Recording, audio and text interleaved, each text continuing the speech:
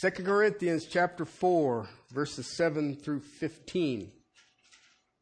We will pray, and then we will read the word of the Lord. Father, by your grace and by your mercy and by a power that only spoke existence into being, may we hear you this day. Father, as we look at these precious words, God breathed. May it be your power that moves in our hearts. May it be your power that moves to our minds. Father, may it be your power that we see in those that we serve with, those that we serve to, and those, Father, who will reject you even to the end. Father, let our focus be on the face of Jesus Christ, the glory of God revealed to each of us who believe. And Father, may we walk in a confidence as our brother Paul did. May we rest in that assurance as our brother Paul did. To your glory and praise. Amen. Verse 7, but we have this treasure in earthen vessels so that the surpassing greatness of the power will be of God and not of ourselves. We are afflicted in every way, but not crushed, perplexed, but not despairing, persecuted, but not forsaken, struck down, but not destroyed, always carrying about in the body the dying of Jesus, so that the life of Jesus also may be manifest in our body. For we who live are constantly being delivered over to death for Jesus' sake, so that the life of Jesus also may be manifest in our mortal flesh. So death works in us, but life in you. But having the same spirit of faith, according to what is written, I believed, therefore I spoke. We also believe, therefore we also speak, knowing that he who raised the Lord Jesus will raise us also with Jesus and will present us with you. For all things are for your sake, for the grace which is spreading to more and more people may cause the giving of thanks to abound in the glory of God. When I first started into this book several years ago, I read some great authors on this text. And I can't remember if it was Lenski or MacArthur or Calvin or who it was, but they had made a statement about 2 Corinthians, and they said 2 Corinthians is almost a biography. I will tell you this emphatically. 2 Corinthians is transforming truth. I can tell you that without hesitation. Now, whether I would classify this letter as a biography, I'm not sure that I would do that. But I do know that it takes a look into the depths of Paul's heart, like no other letter he wrote in the New Testament. You see the man. And when I look at this text, what I am perceiving is what a man looks like when he really walks with God. Because if you think about the writing of this letter, he wasn't having any fun, being tremendously published, and everybody wanted to interview him, and he's going before all of the ordinations of the kings and giving prayers for guidance and wisdom to all of the councils, and that ain't the way this sucker was working. It was ugly. It was ugly. And when I think about this text, and in light of what we've been looking at, when a man really looks into the face of Jesus, you will see what this text is. Because these points that I have given you here are basically the marks of a man, of a saint, who is doing that. Because the only way you will really walk with Jesus is if you really look into his face. Okay? And it is more than let me memorize a passage of Scripture. It is begging God in absolute humility, show me Jesus in your word. When you want to see what a quote unquote spiritual person looks like? Do you want to see what a spiritual person, the model is? Or the pattern, the example? That's 2 Corinthians. That's 2 Corinthians. Just read it, cursory reading of it. And yet, when I read this, it becomes clear to me, and coming out of 1 Corinthians into 2 Corinthians, this letter is extraordinarily personal. These people meant an awful lot to the Apostle Paul. When we think about Christianity, I'm going to ask you some questions. Everybody's, yay. How do we walk? How do I walk? Now listen, it's easy to sit here on a Sunday and say, you know what? We tolerate him going over an hour every Sunday. How much more walking you need?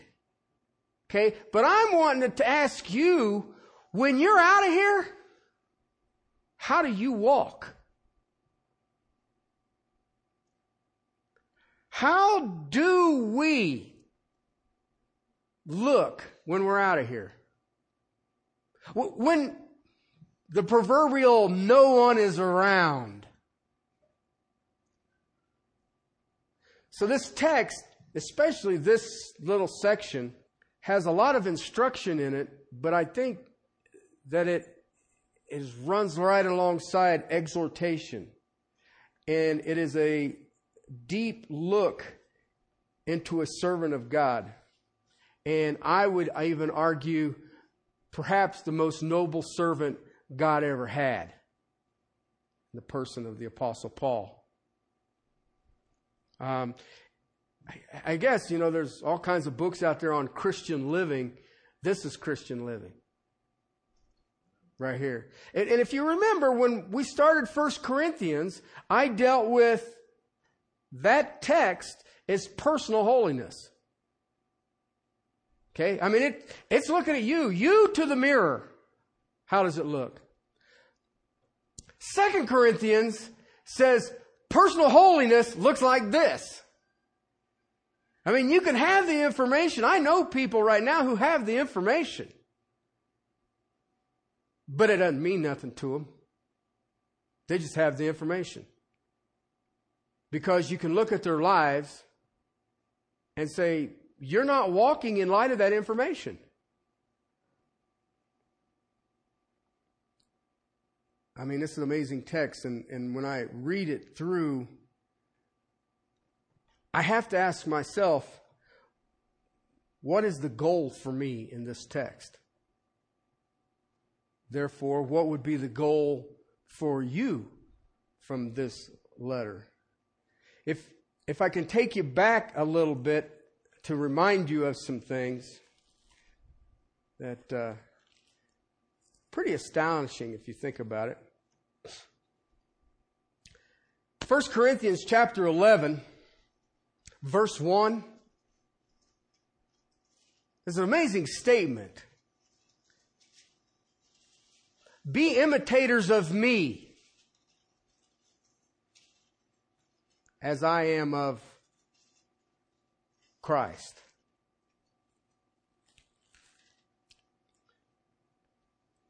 That's pretty astonishing if you think about it.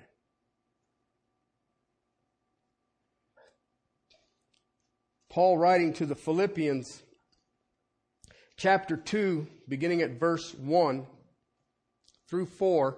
Therefore, if there is any encouragement in Christ, if there is any consolation of love, if there is any fellowship of the Spirit, if any affection and compassion, make my joy complete by being of the same mind, maintaining the same love, united in spirit, intent on one purpose. Do nothing from selfishness or empty conceit, but in humility of mind, regard one another as more important than yourselves. Do not merely look out for your own personal interest, but also the interest of others. Have this attitude in yourselves, which was also in Christ Jesus.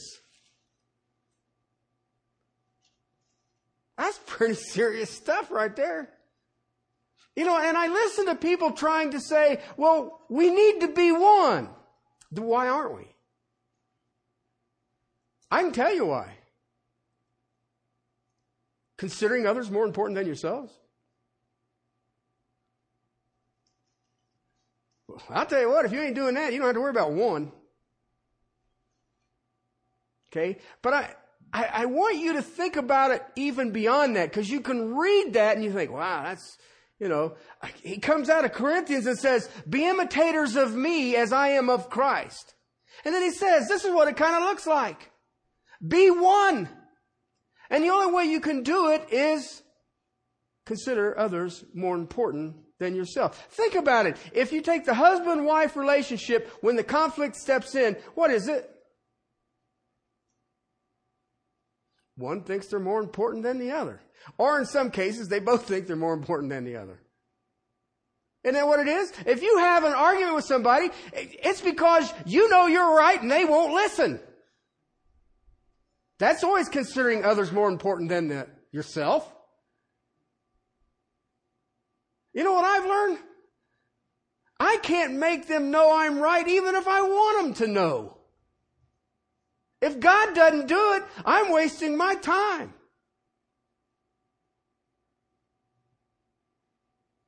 But I want you to think about this one for a second. Because do you understand what the Great Commission is? As you are going, the original text would read, make disciples of all peoples. All right? That's what it said. It doesn't say make converts. It doesn't say have X number of baptisms or church membership. It says make disciples. All right. If you're saved, I guarantee you're making disciples. But here's my problem. Are you ready? The letter to the Philippians, chapter 4, verse 9.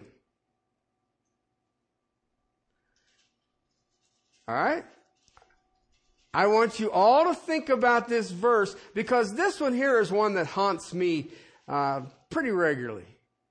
Here's what it says. The things you have learned and received. Okay? Because there's times that you teach and they don't receive. But there's times that you teach that they do receive. So you've learned and received and you've heard. All right. I'm in. What about the next one? And seen in me. Practice these things, and the God of peace will be with you. Okay, you know what's amazing about that text? The most astonishing thing about that verse right there? Paul wrote it. Think about it. I want to stand before Jesus Christ, the author and the finisher of my faith, when my mortal race is over and I step into eternity. I'll look him right in the eye and I'm going to say, Lord Jesus, you see all these people behind me? They act just like me.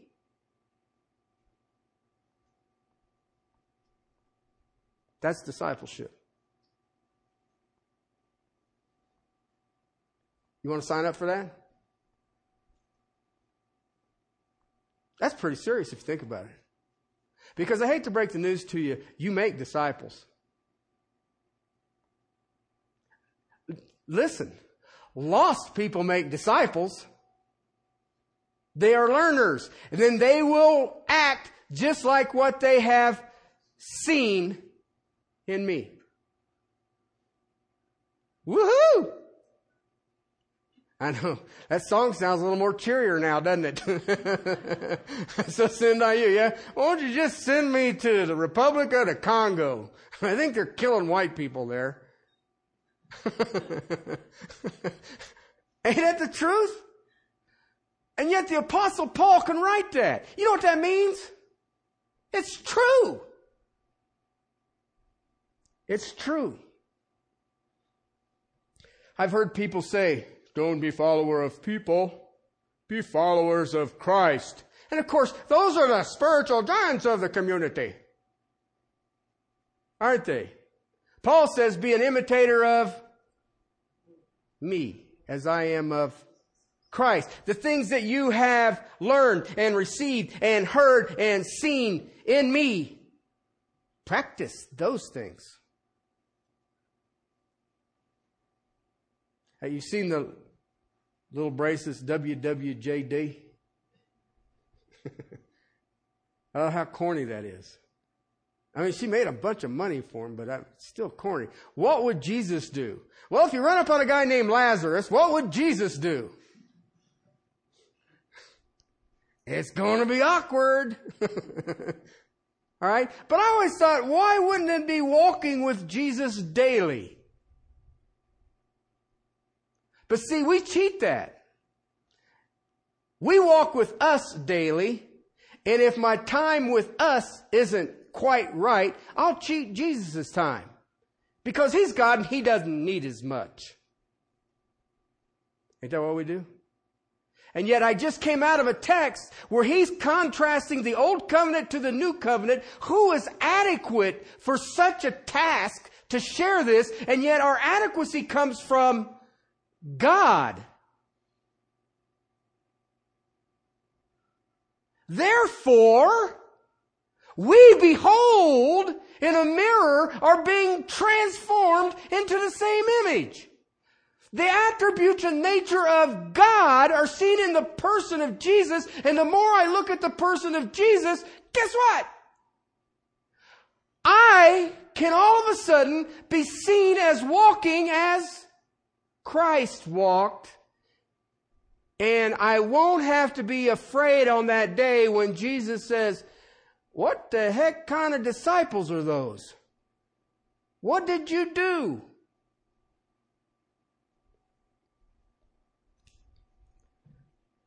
I guess the simplicity of it, this text is us being what Paul is.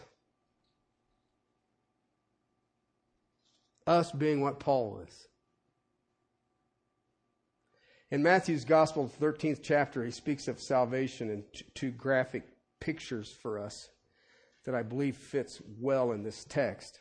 First was the treasure of salvation was found buried in the ground, and the guy sold everything that he had so he could buy this chunk of ground so he would have this precious treasure.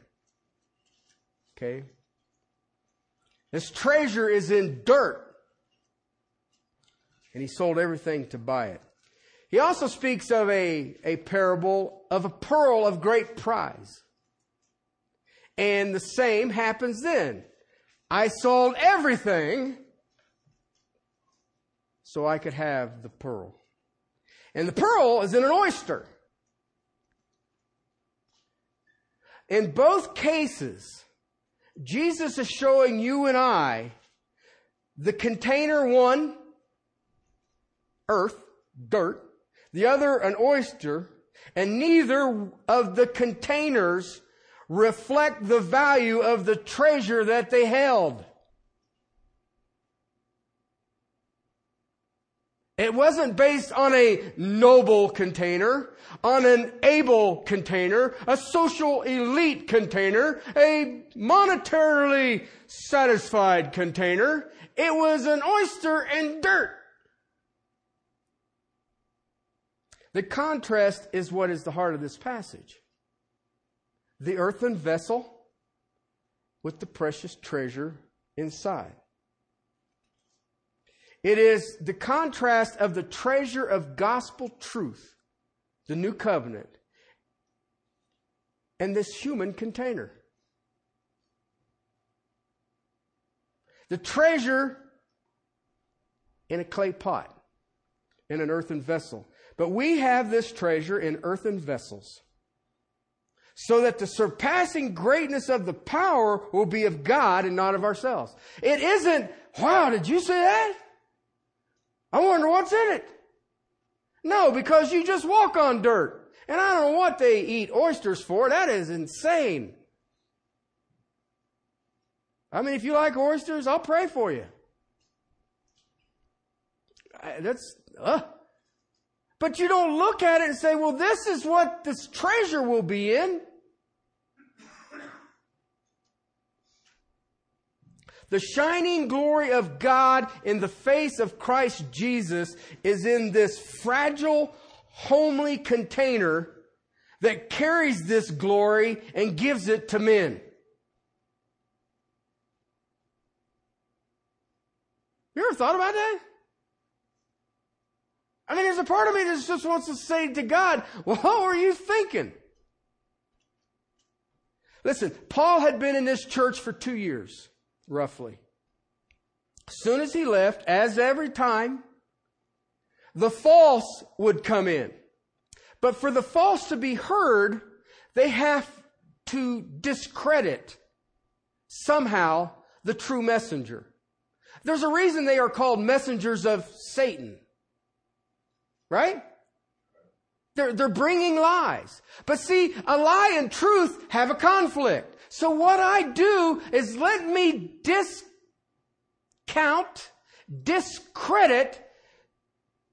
the clay pot. The clay pot. I was told way early in my ministry, and it still haunts me to this day. If they cannot find blatant sin in your life, if they cannot find false doctrine in their life, understand this, they will attack you. You know what? I should have known then. That's prophetic. Because that is exactly what they do.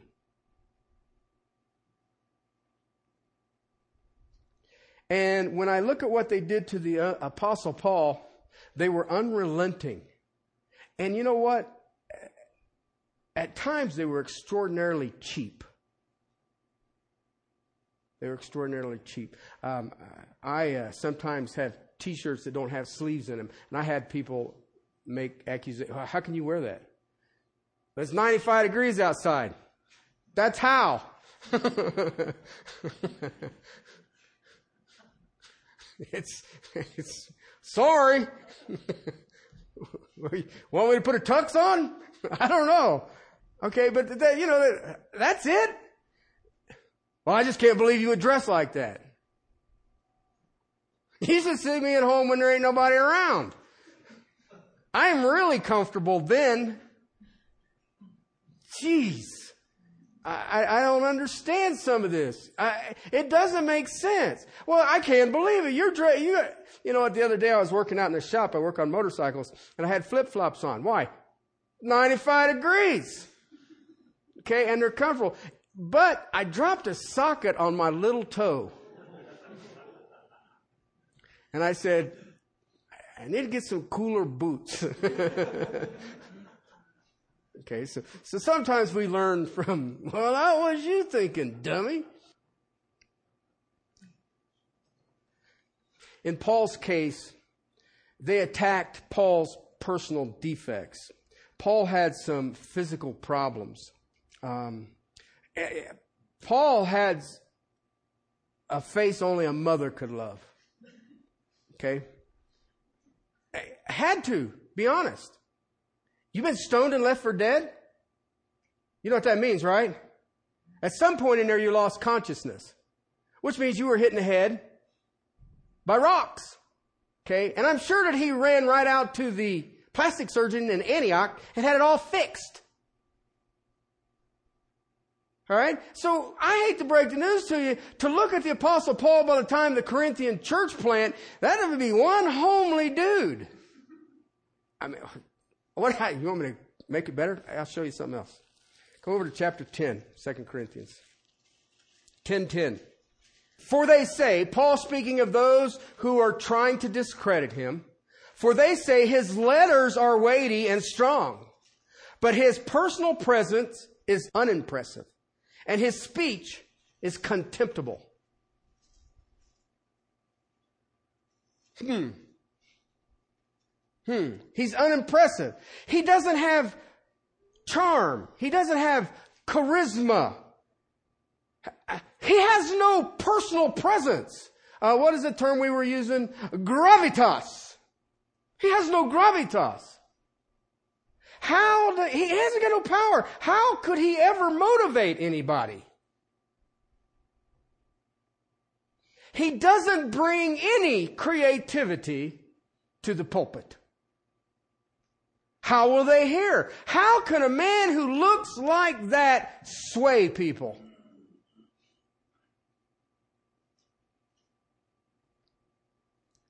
What does it take? What do you need to draw a crowd?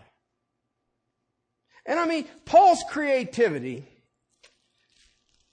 in 1 Corinthians chapter 2, verses 1 through 3 is his creativity.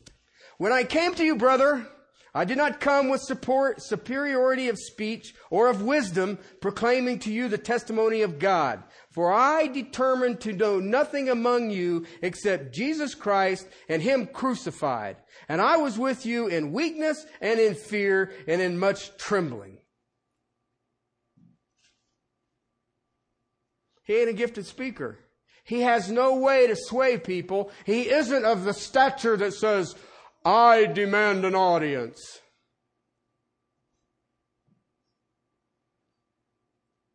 He didn't impress. How's he going to hold an audience? Can this one command attention? No, certainly not. Let us mock him. Let us discredit him. And there's so much rejection of this man, his presence, his ability to communicate. Who's going to follow? How would the church ever grow? Paul gives truth. And they want to discredit Paul because they can't discredit truth. And yet Paul understands this, and he doesn't want them to fall to the false, to the cultural elite, to the pleasant to view, to the articulate speaker with great wisdom, a great oratory skills, and he dresses to the nines. Because let me tell you something.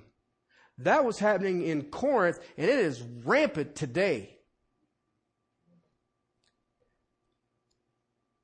But you know what? When I read it, and you pull in all of this together, and you start seeing it, I find this most noble servant of God, perhaps the most noble servant that God has ever had. He's in an embarrassing place. He is sinful and he is weak and he knows it. How do you defend these accusations? How do you defend these attacks without stepping into pride? I gotta get me a silk suit. Oh, wait. See, his physical weaknesses, they're not new to Paul.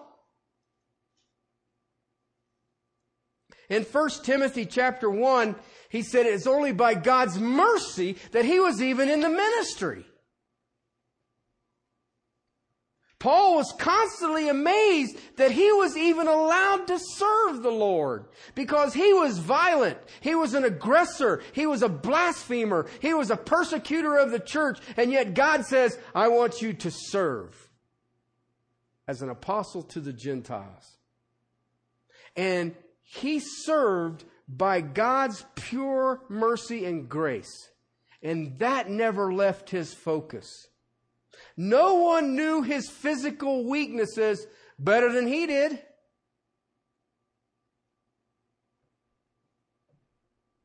He was lacking as a speaker. He wasn't much fun to look at. As I shared, he was stoned, left for dead, so he would have bore the scars of stoning. And I'm sure that would be sort of awkward. It'd be one that's sitting at the dinner table, everybody's looking at. Dude, what happened to you, man? But he had some other things too in Galatians chapter 4, 12 to 15.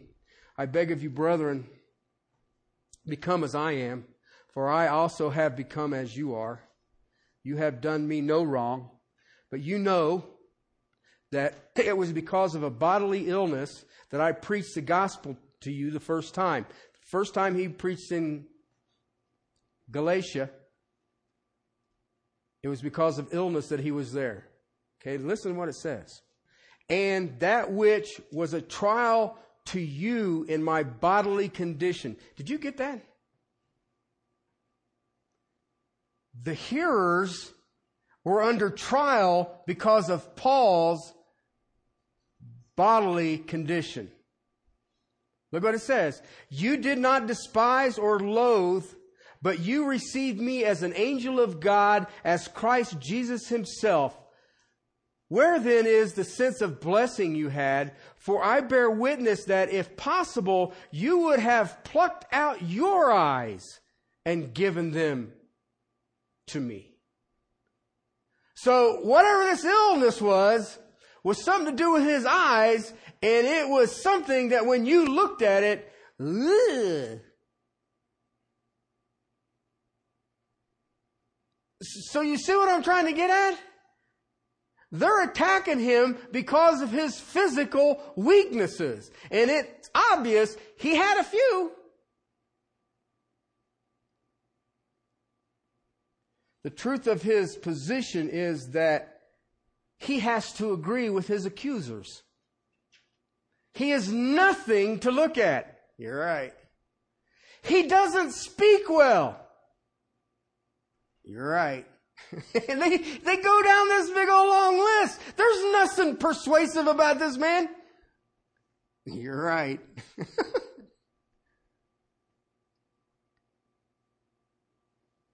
Not only are you right, it is true. He agreed on his weaknesses with his accusers. He agreed with his inabilities. He agreed with his physical liabilities. Because you know one thing about the Apostle Paul that is really not that hard to pick up on? He is honest. He is honest.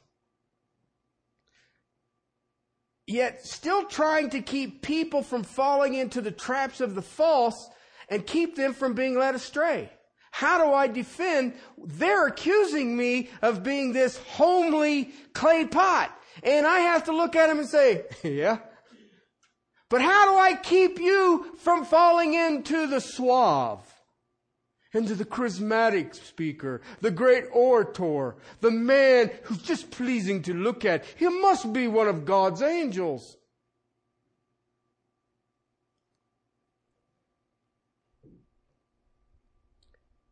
He has to agree with his accusers because he knows he's unimpressive.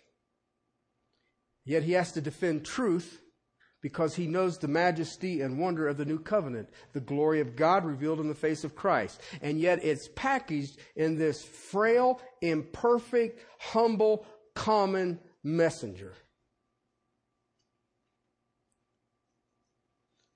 Verse 7 says, we have this treasure in earthen vessels. Paul never ceased to be a wonder at the priceless treasure that comes in such worthless sinners. And that amazement never stopped in Paul for his entire life. How do you put a price on the gospel knowing that it's contained in a clay pot? And Paul doesn't deny it. He actually admits it. Yep, you're right. I'm a homely container. His look and his abilities, instead of being a reason to reject, it becomes proof of his apostleship. Why? Because nobody would go try to do what he's doing in his abilities and his physical attributes. Treasure in earthly vessel? Exactly. Exactly. And you know what? It is scary in this day and age. It is scary to expect or demand an impossible standard for a clay pot. The best preacher ever, at best, is always going to be a clay pot. We have to remember that. There are some better looking pots. There are some that are based on radio. There's some who can make it in television. But they're still just a clay pot.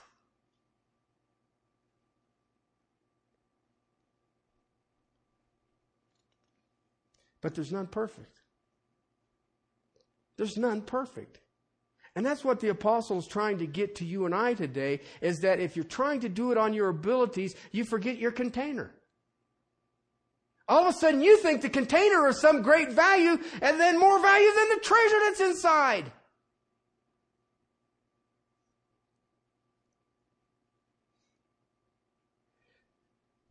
In this comparison of this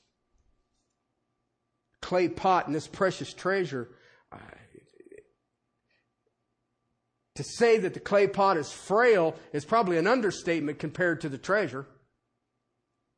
If God couldn't use homely, common clay pots, then where would be any ministry? There aren't any perfect people. There aren't any perfect ministers. But if we're waiting for the perfect, or wait till I get to perfect, if I get a certain educational level, if I get a certain doctrinal level, if I get to a certain ability to speak level, if I get to these other things that I can do, then I will be adequate. You can never be, because you're imperfect and you only have a perfect treasure inside. How are you going to articulate it? I can't remember who gave me this quote, but it was written in my notes. But I thought it was very appropriate.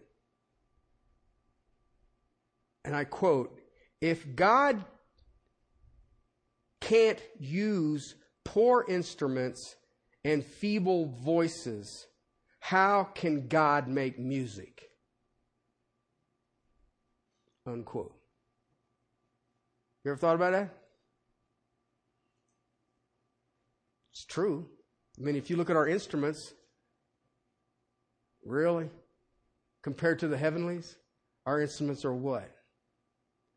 Take our best voices compared to the angelic choir. And yet we have music here.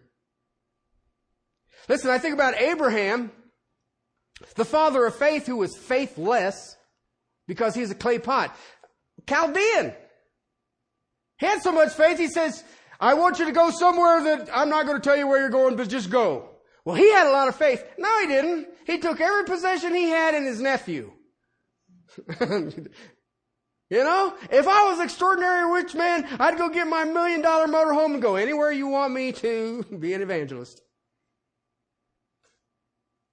Moses, hothead, quick-tempered, okay, and didn't want to speak and had really no desire to do any of this thing. Just let me hang out here in the wilderness, take care of these sheep. Why in the world would I go back and lose my life? Clay pot. David, there you go. He's the author of the largest text in the scriptures. And he was a clay pot, a murderer and an adulterer. And yet he writes some of the massive volumes of praises to God. And God said, "He's a man after my own heart." Elijah. The prophets of Baal, fire from heaven burns them up. Jezebel's coming, I'm out of here. Clay pot. Gets up under the tree and gets into the poor pitiful me. "I'm the only one. There's no one here. Oh, I don't know how this is ever going to happen." You just burned up 400 prophets, dude. Get real. Yeah, but that's Jezebel. 401. No worries. Isaiah, I am a man of unclean lips. Clay pot. Peter, there's a piece of work. The apostle with the foot-shaped mouth.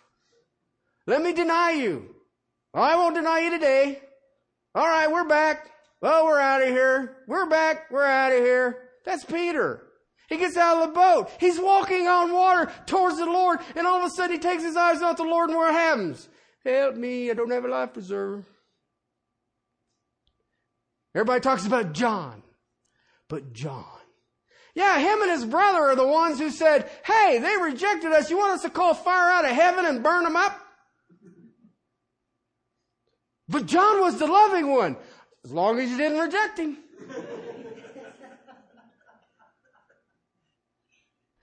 John, think about it. He gets his mother to go up and say, can me and your brother be on the right and the left hand in your kingdom? There's no pride in John. Just another clay pot. Now you got Paul. Falsely accused. Weak. And yet he understood truth. And he was happy to go through whatever he did for his Lord. Period. If you go back to your text there in 2 Corinthians, 7 through 15 is basically, if I were to look at it, I would call it his credentials of his apostleship. Why? His credentials is his weakness. I'm not capable of this. If you look in your outline there, you'll see 7 points. And these are 7 things that this man who is inadequate, unimpressive, this man, are you kidding me? This man who doesn't belong in the pulpit and preaching, this man who doesn't even have appropriate technique, he definitely doesn't have looks, he's just short of everything, he would cause people to turn their backs on the gospel. That guy can't be used. He is unacceptable for ministry. Yet these weaknesses are what made him the minister that he was.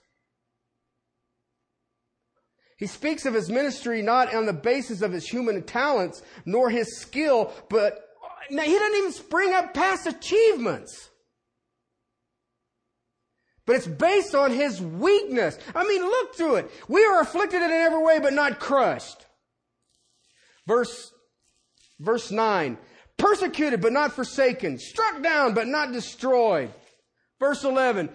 For we are constantly being delivered over to death for Jesus' sake, so that the life of Jesus may be manifest in our mortal flesh. There's a guy bragging about his stuff. Death works in us, but life in you. All of his infirmities are his credentials. When you look at it, he is humble, he's unstoppable, he's sacrificial, he is fruitful, he is faithful, he is hopeful, and he's glorious. And it is nothing to do with the container. It is the precious treasure that's inside. Too many of us in this room right now think it's the container. Because if you think about it, when you get anxious, when you become fearful, when you become anxiety laden, or you just don't want to talk, or you become angry, you know what you're concerned about? The dirt. The oyster shell. You ain't worried about the pearl.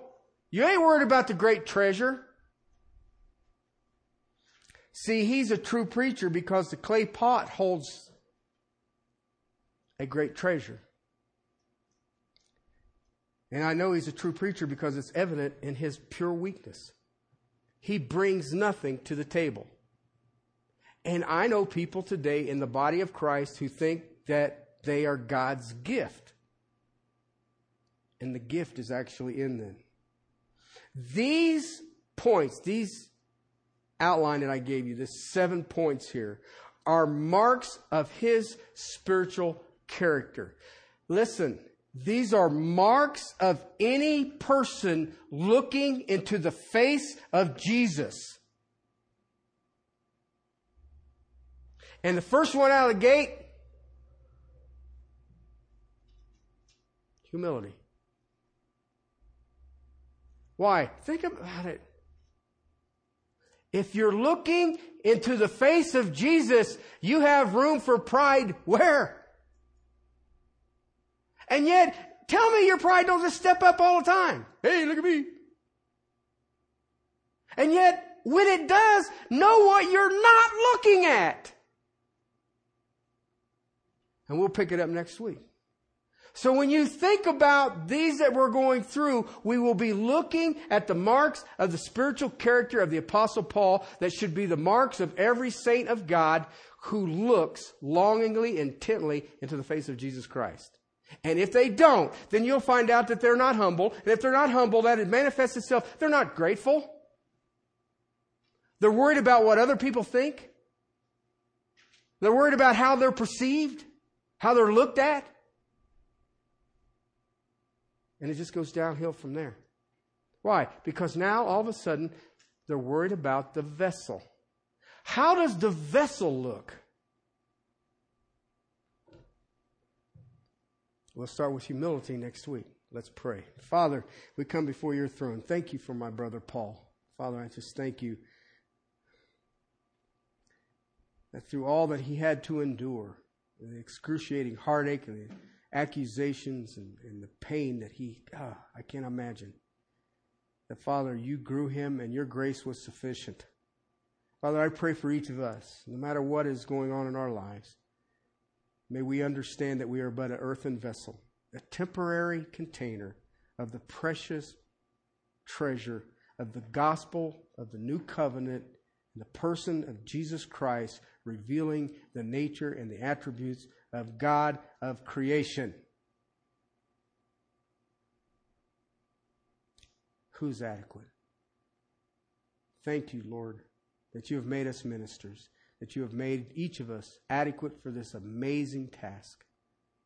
Father, may we, as Paul shows us in just his life, stand in awesome wonder of the privilege of being ministers of this new covenant.